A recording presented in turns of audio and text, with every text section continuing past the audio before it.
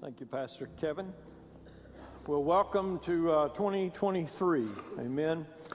A new year brings to us a sense of new possibilities and a fresh start.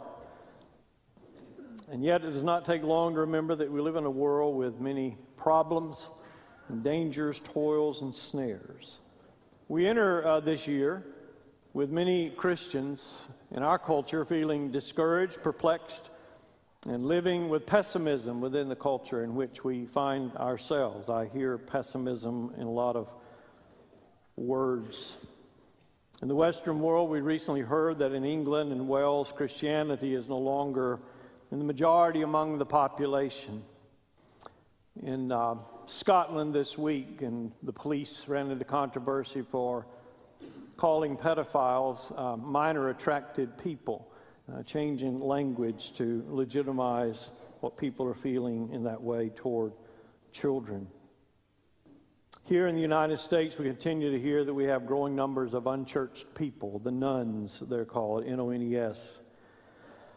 And here we see the continuing normalization also of what was once, not too long ago, considered mental illness and deep, gross immorality. We hear many older Americans who are Christians lament the problems in our nation, say they're rooted in the fact that we, quote unquote, kick God out of the schools. We have populist politicians appealing to the sense of loss among American Christians in the culture and traditional oriented people. And so they promote platforms about taking back our country.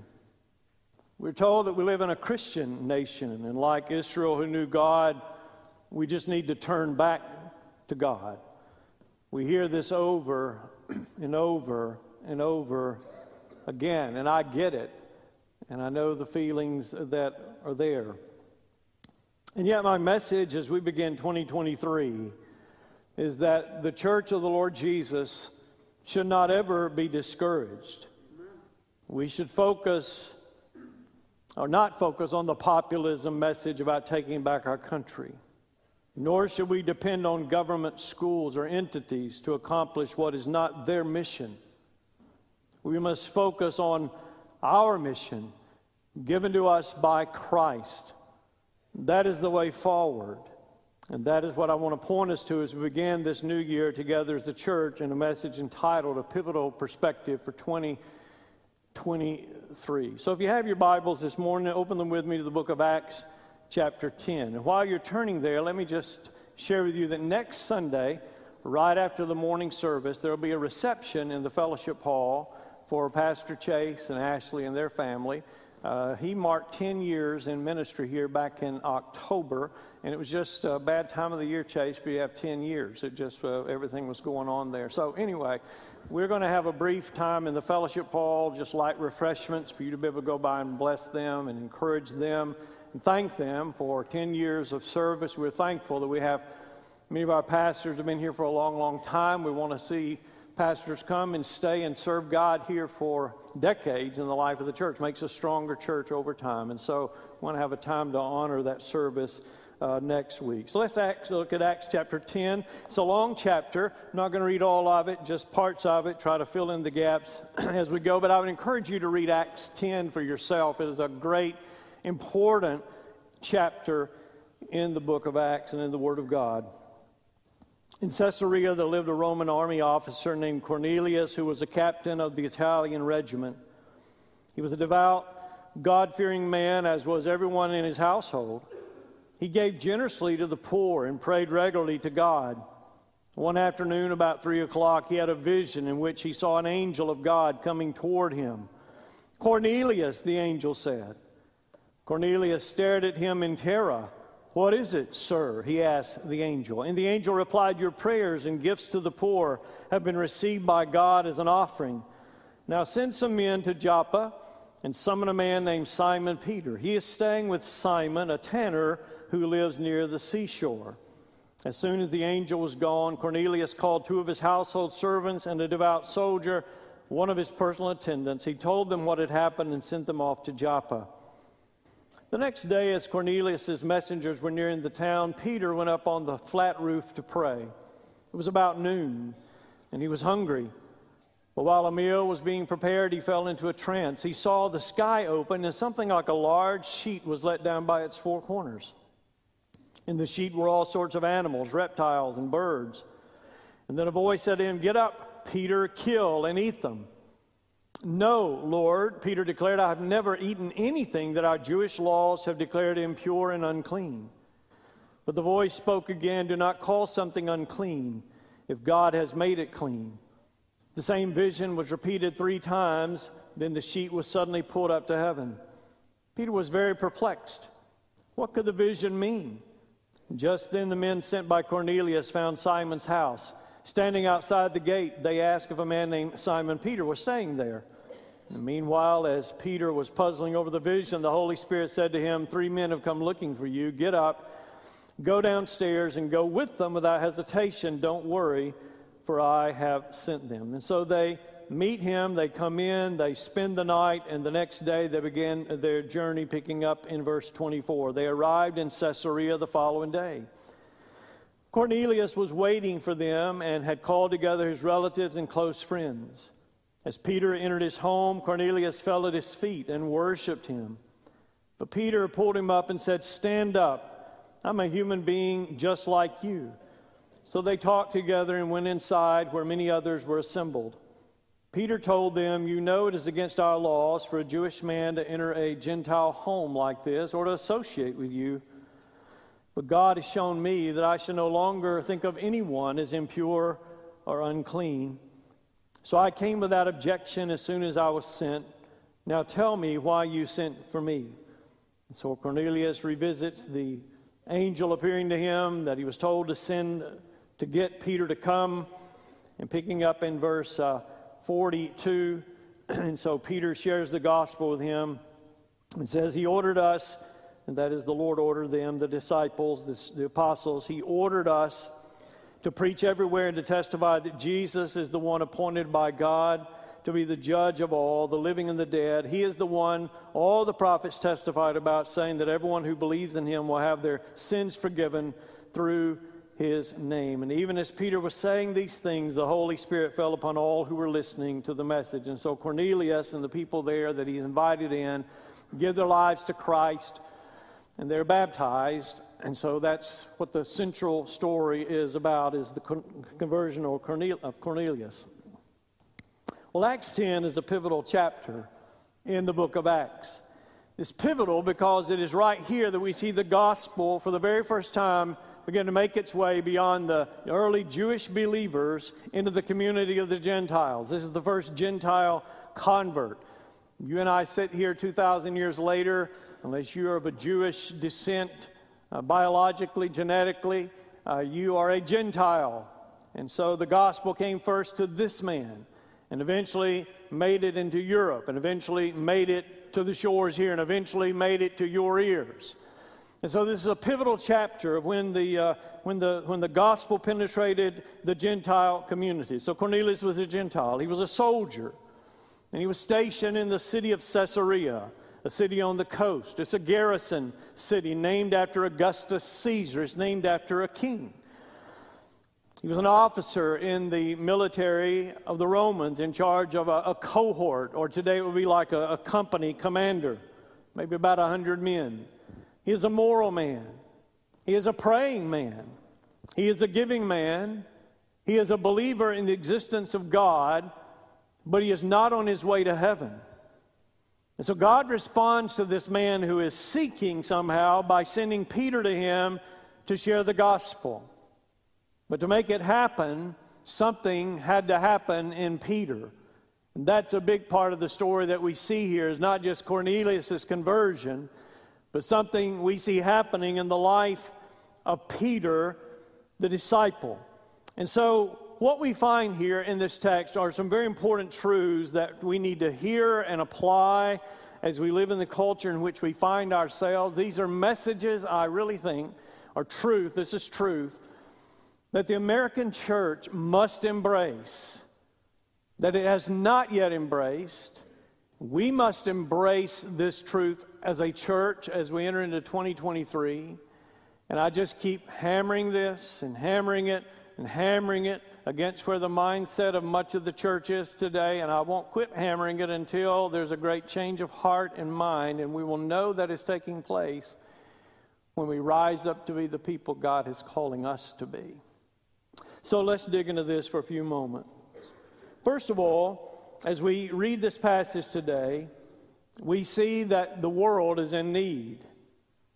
And as you and I enter this year of 2023, 2023 years since the beginning of our Lord's earthly life, we find that our world now is in spiritual need as it was then.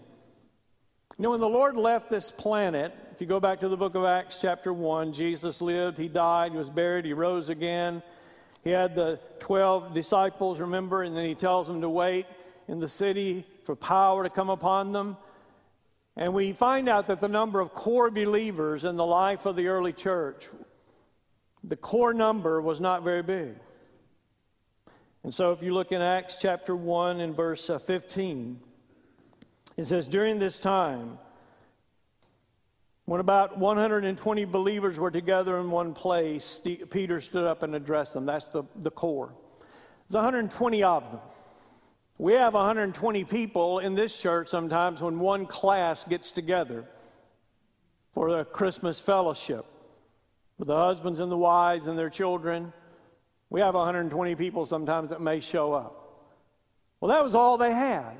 The 120 of them gathered in the upper room. They don't have technology. They don't have cell phones.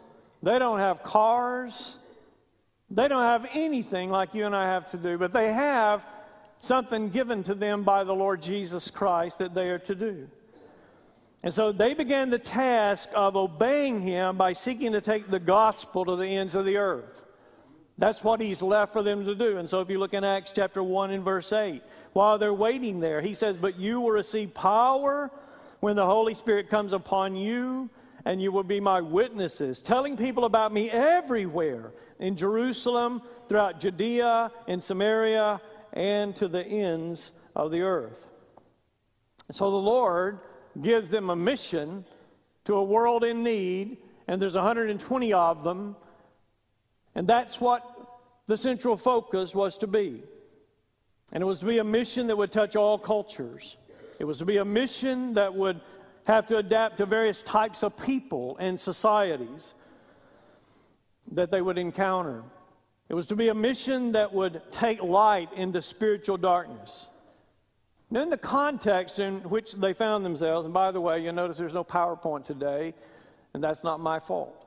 That's technology's fault, that they did not work today to get it over to you. So I'm preaching from a different type of a manuscript without a screen, and so I feel very insecure up here today.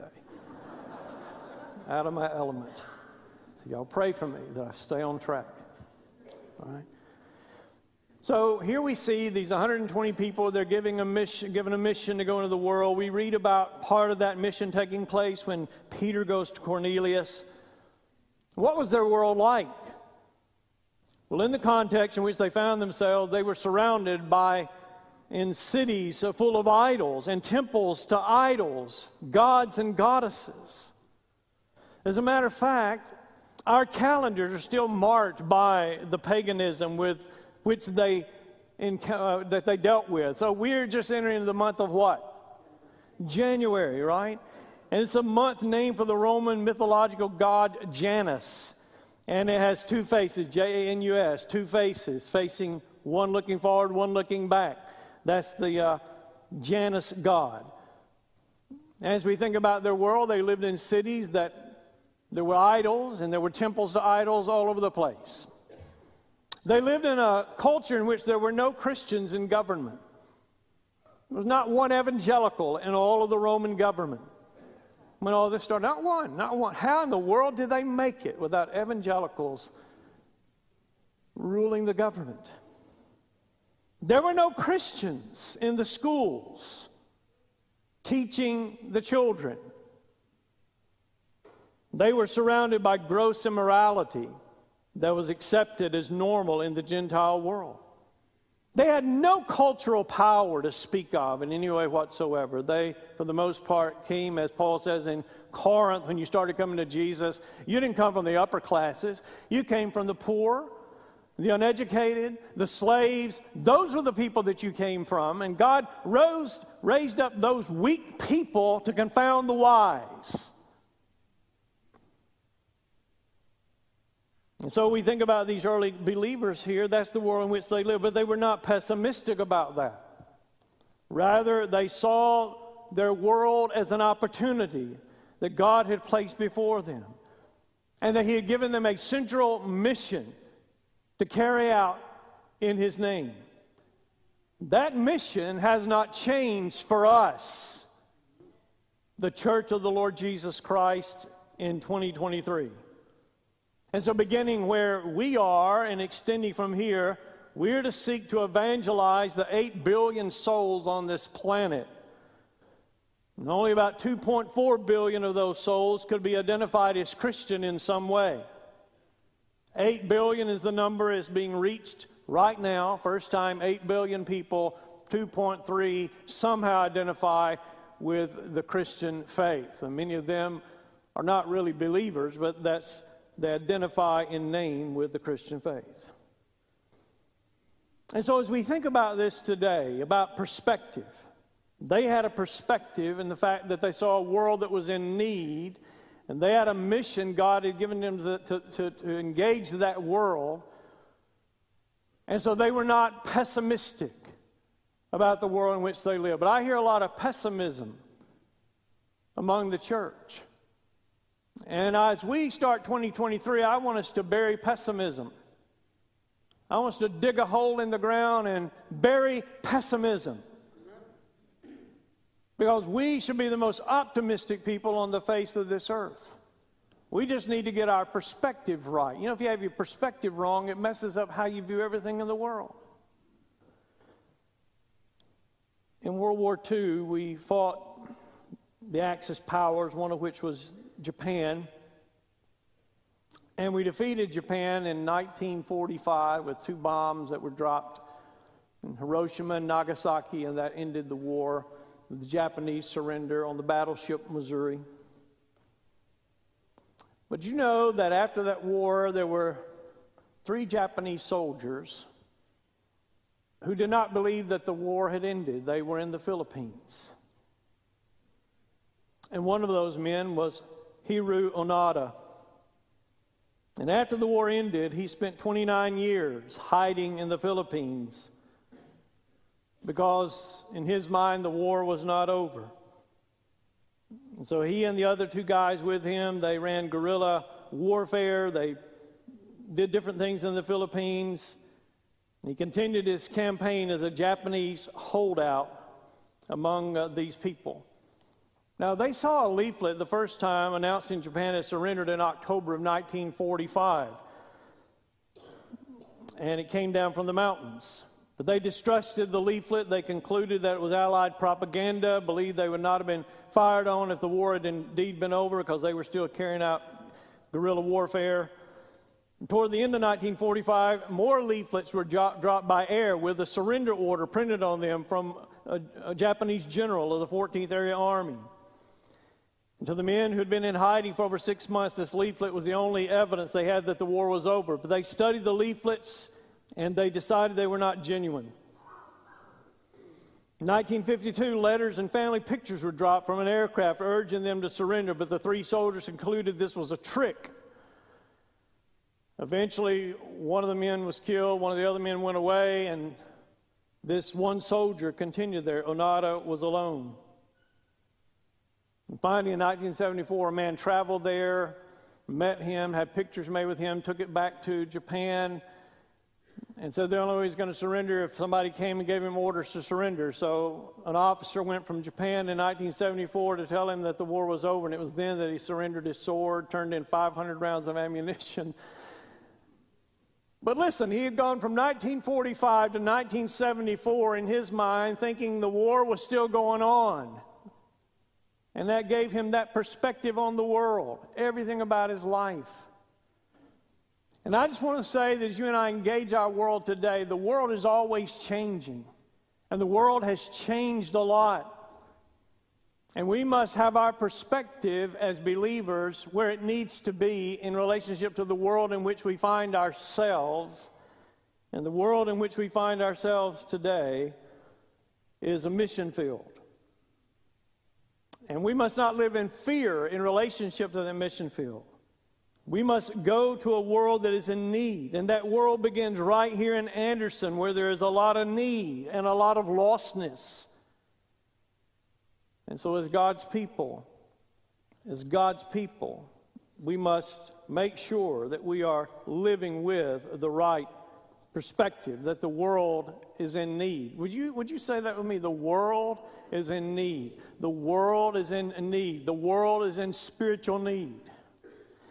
That's the perspective we need to have on our world. We live in a world that is in need, a world that is lost, a community that needs Jesus. And so as we enter into 2023, I hope that becomes the predominant thing you think about in relationship to the world in which you find yourself. I live in a world that has great need. And God has strategically chosen for me to live in 2023 at this time, in this place, because He wanted me to be a person involved in relationship to this world in need, in relationship to the ministry or the mission that He's given to me. And every one of us has been given a mission. Secondly, I want you to see this. They went to their world with a message. They didn't expect the world to come to them. They did not expect that the world, apart from Christ, generally would be excited about their practices or their morality. Cornelius apparently was being convicted by the Holy Spirit. And you and I need to remember and always rest in and trust in the Holy Spirit is always out ahead of us working. He's the great missionary. And Jesus said this about His work in John chapter 16 and verses 5 through 11. This is when Jesus is preparing to go away right before He's crucified. He says, "But now I'm going away to the one who sent me, and not one of you is asking where I'm going. Instead, you grieve because of what I've told you. But in fact, it is best for you that I go away, because if I don't, the advocate won't come. If I do go away, then I will send him to you. And when he comes, he will convict the world of its sin and of God's righteousness and of the coming judgment. The world's sin is that it refuses to believe in me." You know, that's the greatest sin in the world. The world's sin is that it refuses to believe in me. Righteousness is available because I go to the Father and you will see me no more. Judgment will come because the ruler of this world has already been judged. So the Spirit is out working. And so He's working in Cornelius' heart. Cornelius has his angel speak to him. And so he sends people, as the angel directed, to go get Peter, who was in Joppa, a coastal town 32 miles to the south. Joppa is the town where Jonah got on the ship to run from God, you may recall in the Old Testament. But the point being made is that when he sent and he said, "I got a need here," Peter got up and he went to him. The Holy Spirit said to Peter, "You get up and you go to him. You get up and you go find him." And so we see in the life of the early church, they went to the world with a message. They went to the world with a message to change people and to change families. And the message they went with was the gospel. That's what they talked about more than anything else, was the gospel of Jesus. Because it is the power of God of salvation. It is the power of God to change people. It is the power of God to change families. It is the power of God to change cultures. It's the gospel. And so their message was not one in the early church about shaping the culture. That may would come later when they gained strength or more people accepted the message. But as a church, their focus was on the message that people needed to hear. And if the greatest sin is that they've not turned to Jesus, then we need to be telling them about Jesus so the Spirit of God can take that message and convict their hearts and draw them to the Savior. And so when Peter gets there and he goes into Cornelius' house, if you go back to the book of Acts chapter 10, the preliminaries are done and Peter begins to speak. Acts 10, beginning in verse 36, or verse 34. Let's start there. Then Peter replied, I see very clearly God shows no favoritism in every nation. He accepts those who fear him and do what is right. This is the message of good news for the people of Israel, that there is peace with God through Jesus Christ, who is Lord of all. Then he talks about Jesus' life and his power and how he healed. And you pick up in verse 39, and we apostles are witnesses of all he did throughout Judea and in Jerusalem. They put him to death by hanging him on a cross. But God raised him to life on the third day. And God allowed him to appear, not to the general public, but to us whom God had chosen in advance to be his witnesses. We are those who ate and drank with him after he rose from the dead. And he ordered us to preach everywhere and to testify that Jesus is the one appointed by God to be the judge of all the living and the dead. Listen, he is the one all the prophets testified about, saying that everyone who believes in him will have their sins forgiven through his name. So there it is, the core of the gospel. The life, death, burial, resurrection of Jesus, and the calling of people to place their faith and their trust in him, that was the message Peter took into Cornelius' house. That was the message the Spirit sent Peter to deliver so that he could be saved. You know, we must realize, and again, I don't think a lot of Western believers want to hear it. For a long time, perhaps I didn't want to hear it. To have my perspective really changed. But I think we don't want to hear that we are a spiritual minority in our environment. There was a time when the church had greater influence in our part of the world, particularly in the 19th century. But that has waned for a variety of reasons in the most recent generations. Part of the reason is because we've forgotten our mission.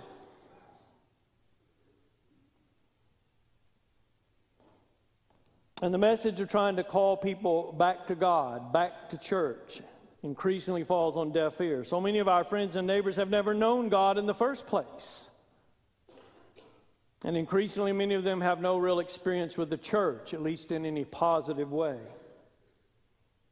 And while some stats argue that still 60+% of Americans identify as Christians, we know that as far as evangelical belief, having an informed faith rooted in the message of the gospel, that salvation is a gift that I've accepted and I have a personal relationship with Jesus, we know that our nation is perhaps the third largest mission field on the face of this planet.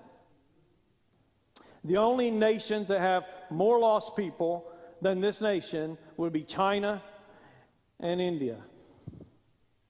It's because they have 1 billion people each. We have 330 to 40 million, maybe more, because I don't think we're counting everybody. And so our own North American Mission Board, Alpharetta, Georgia, the one that sends out church planters, the one you support through the Annie Armstrong Easter offering.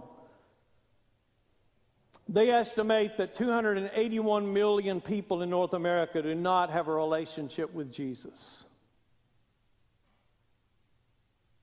Now, if there's only 330 million, and there's 281 million that don't know Jesus, what's the difference in that number, you mathematicians out there? How much? Oh, okay. I hope you're all right. I was trusting you. But the point is that we live in a nation that is lost. We live in generations that do not know Joseph. That is, they don't have a memory of of Joseph, like in the Old Testament, the Jews remembering his leadership in the previous generation. They don't have the memory many of you have in relationship to Christian theology and the church. 281 million people do not have a relationship with Jesus. And as far as our mission is concerned, what the world needs to hear is the message then of the gospel. They should see us coming to them in love, bearing that message of peace. You remember in the book of Ephesians chapter 6, where Paul is talking about the armor of God, that we're to put that on, Christian virtue. And he says in Ephesians 6, verse 15, for shoes, put on the peace that comes from the good news so you'll be fully prepared. Or another way to translate it that I think is better is put on for shoes, put on the readiness to preach the good news of peace with God. That is, we as God's people are to live virtuously, to back up our lifestyle, to back up our message, lifestyle backing up message. We're to put on the armor of God, but our feet are to be ready with the shoes prepared to go share the gospel of peace with those who need to know Jesus. That's what we're to be running to do. That's what we're to be walking toward the world with, that message of peace. Peace between people and God through the gospel of the Lord Jesus Christ. You know, the angels can't preach this message. An angel appeared to Cornelius, but the angel couldn't preach the message. They longed to look into the things of the gospel, but the angel said, hey, go get Peter and bring him, and he'll tell you. You see, the angels can't do this. The world's not going to do this, and the only people that the Lord has assigned to do this is us. And we're to bear this message of the gospel. And so Peter goes, and he goes into Cornelius' home. And if you go back to the book of Acts chapter 10, it says in Acts 10, in verse 34, the translation I'm using says, and Peter replied, I see very clearly God shows no favoritism. So this is when Cornelius has said, I'm waiting to hear the message. Literally, the best translation of this is that Peter opened his mouth. And Peter opened his mouth. And the language here is saying Peter's opening his mouth to share something very important. And what he is opening his mouth to share is, Cornelius, you need Jesus. You need to be saved. That's the most important thing you need to know, Cornelius, is Jesus. And that you have him in your life as your Lord and your Savior. And you know, that is who we are and what we're about primarily. If you're listening today and you're not yet a Christian and you understand or don't understand really what the church is about or what our message is, you hear a lot of things coming out of the mouth of the church. And I get that you hear a lot of things coming out of the mouth of the church. Sometimes it shouldn't be coming out of the mouth of the church. But what we're about primarily, what we're here for, what we want you to know above all things, is that we're centrally about sharing a message of how you can be reconciled to God, how you can accept God's forgiveness in Christ and have eternal life, of how you can become at peace with God, as we did when we accepted that message. That's the only difference, really, in this room between those of us who are on our way to heaven and those who are not. Is it like Cornelius and Peter? Somebody told us about Jesus and we received him as our Savior and our lives were changed. It was all by a gift. And there's nothing special about us. There's a lot special about him. And we want you to know him. The third thing I want you to see today out of this passage that I need to hear. Nobody else in this room needs to hear this message. I need to be reminded of this message. And that is, they overcame their inhibitions to touch lives. We see in Peter's experience here that they overcame their inhibitions to touch lives. You know, we may feel better about ourselves saying things, certain things about what we wish would happen in the culture that aren't going to happen. and which from a biblical perspective may not be the best. In other words, I'm a Baptist. I don't want the schools trying to do our jobs because they can't do their jobs. And that's why I believe we must put these things to rest and get our perspective right and grasp that we're in a huge mission field full of opportunities. And we will find those opportunities for us when we're willing to adjust to our neighbors, to get close to them, to befriend them so that we can get up beside them to talk about Jesus. The idea is that if we're going to be effective, we must learn to be bridge builders as God's people. And so that's what the story about the sheep is with old Peter. So Peter's up on the roof. He has this vision. And it's a sheep that comes down. It's full of all different kinds of animals. And God says, Peter, get up and kill and eat. And Peter says, man, I'm not doing that, God. I'm not doing that because I, as a Jew, I've never eaten unclean food. He shows him 3 times. And the point is, God is showing Peter that all the old divisions among people that men have put there, whether they be racial, ethnic, sociological, that these things are not recognized by God. That was the purpose of the vision. And so when Peter got to Cornelius' home, he put the analogy fully together in his head. Jews did not eat certain foods that Gentiles did. And so to go into a Gentile home or eating the food that was unclean there would make you ceremonially unclean. Plus, there was just general animus between Jews and Gentiles. There was racial hatred between Jews and Gentiles. The Jews lived in their culture. Peter's a Jew. Cornelius is a Roman soldier. He's a Gentile. And so he is a person who's an occupier in Peter's land in that sense. And the Jews looked at him in that way. But you see, God worked in Peter's heart on this day to change his heart, to see Cornelius no longer as a Gentile, to no longer see Cornelius as a soldier who was occupying his nation, to no longer see him as one who was unclean, but simply God changed his perspective to see that Cornelius was a man, simply a man like him who needed Jesus. And so if you go back to the book of Acts chapter 10 and verses 28 and 29, it says that right there. Peter told them, you know it's against our laws for a Jewish man to enter a Gentile home like this or to associate with you. It was taboo. But Peter says, but God has shown me that I should no longer think of anyone as impure or unclean. So I came without objection as soon as I was sent for. Now tell me why you sent for me. So this is saying that Cornelius is saved. He needs to hear the gospel. But the point is that God is tearing down all the divisions in Peter's heart that keeps him from building a bridge to Cornelius. And God ripped it to shreds through that vision on that day. And so his perspective changed on that day really to become a missionary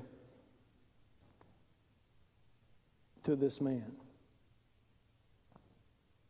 You know, because our culture has changed so much, if we're going to reach our culture of so many people who are not like us, and there's a whole lot of people out there that are not like us, right? If we're going to reach them, then we're going to have to ask God to help us overcome our various prejudices, our predispositions to judge people by appearance, our inner revulsion to the ways people display themselves, some of which is done to shock or cover up feelings of inferiority or to seek to express some identity. We must ask God to help us see people simply as people made in His image that He loves, in need of Jesus, just like I was in need of Jesus. And we must seek to build bridges to them in every way that we can. And if that means I have to adjust in some areas of my life culturally, sociologically, whatever, I'm willing to die to those things that I might reach those people. And that's why I had Greg read 1 Corinthians chapter 9 this morning. I want you to turn back to it quickly. I know my time is short here. But reading out of the New Living Translation, We find Paul saying here, when I was with the Jews, I lived like a Jew to bring the Jews to Christ. When I was with those who follow the Jewish law, 1 Corinthians 9:20, I too lived under that law, even though I'm not subject to the law. I did this so I could bring to Christ those who are under the law. When I'm with the Gentiles who do not follow the Jewish law, I too live apart from that law so I can bring them to Christ. When I'm with those who are weak, I share their weakness, for I want to bring the weak to Christ. Yes, I try to find common ground with everyone, doing everything I can to save some. I do everything to spread the good news and share in its blessings. You know, perhaps it would do us some good, and maybe we need to do this in our vineyard classes, to study some of our great missionaries who sought to build bridges to the cultures they wanted to reach. I think we need to learn from our international missionaries about how to be domestic missionaries today. There's so many of them who left us great models to follow. I think of Hudson Taylor, the founder of the China Inland Mission. He lived from 1832 to 1905. He said this about reaching China. He said, China is not to be won for Christ by quiet, ease-loving men and women. The stamp of men and women we need is such as will put Jesus, China, and souls first and foremost in everything and at every time. Even life itself must be secondary. He went to China at age 21 and would minister there for over 50 years. He tried to dye his hair black, and something went wrong with that. He nearly put out his eyes because he was trying to look like the Chinese. He later adopted Chinese dress and said to reach them, we need to become like them if we're here serving them in every way that is not sinful. And even though it was very controversial at the time, even the women missionaries began to dress in that way. And a lot of people from Great Britain did not understand that. But the point is, and I have to wrap this up, he was not willing to let anything cultural stand in his way of seeking to reach people with the gospel. And we must not let anything stand in our way.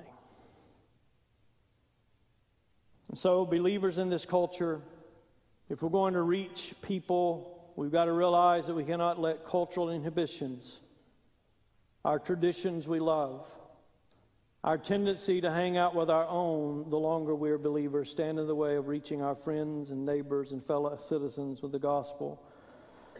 And my prayer is that in 2023 we make it a priority to learn how to be better missionaries individually and as a church.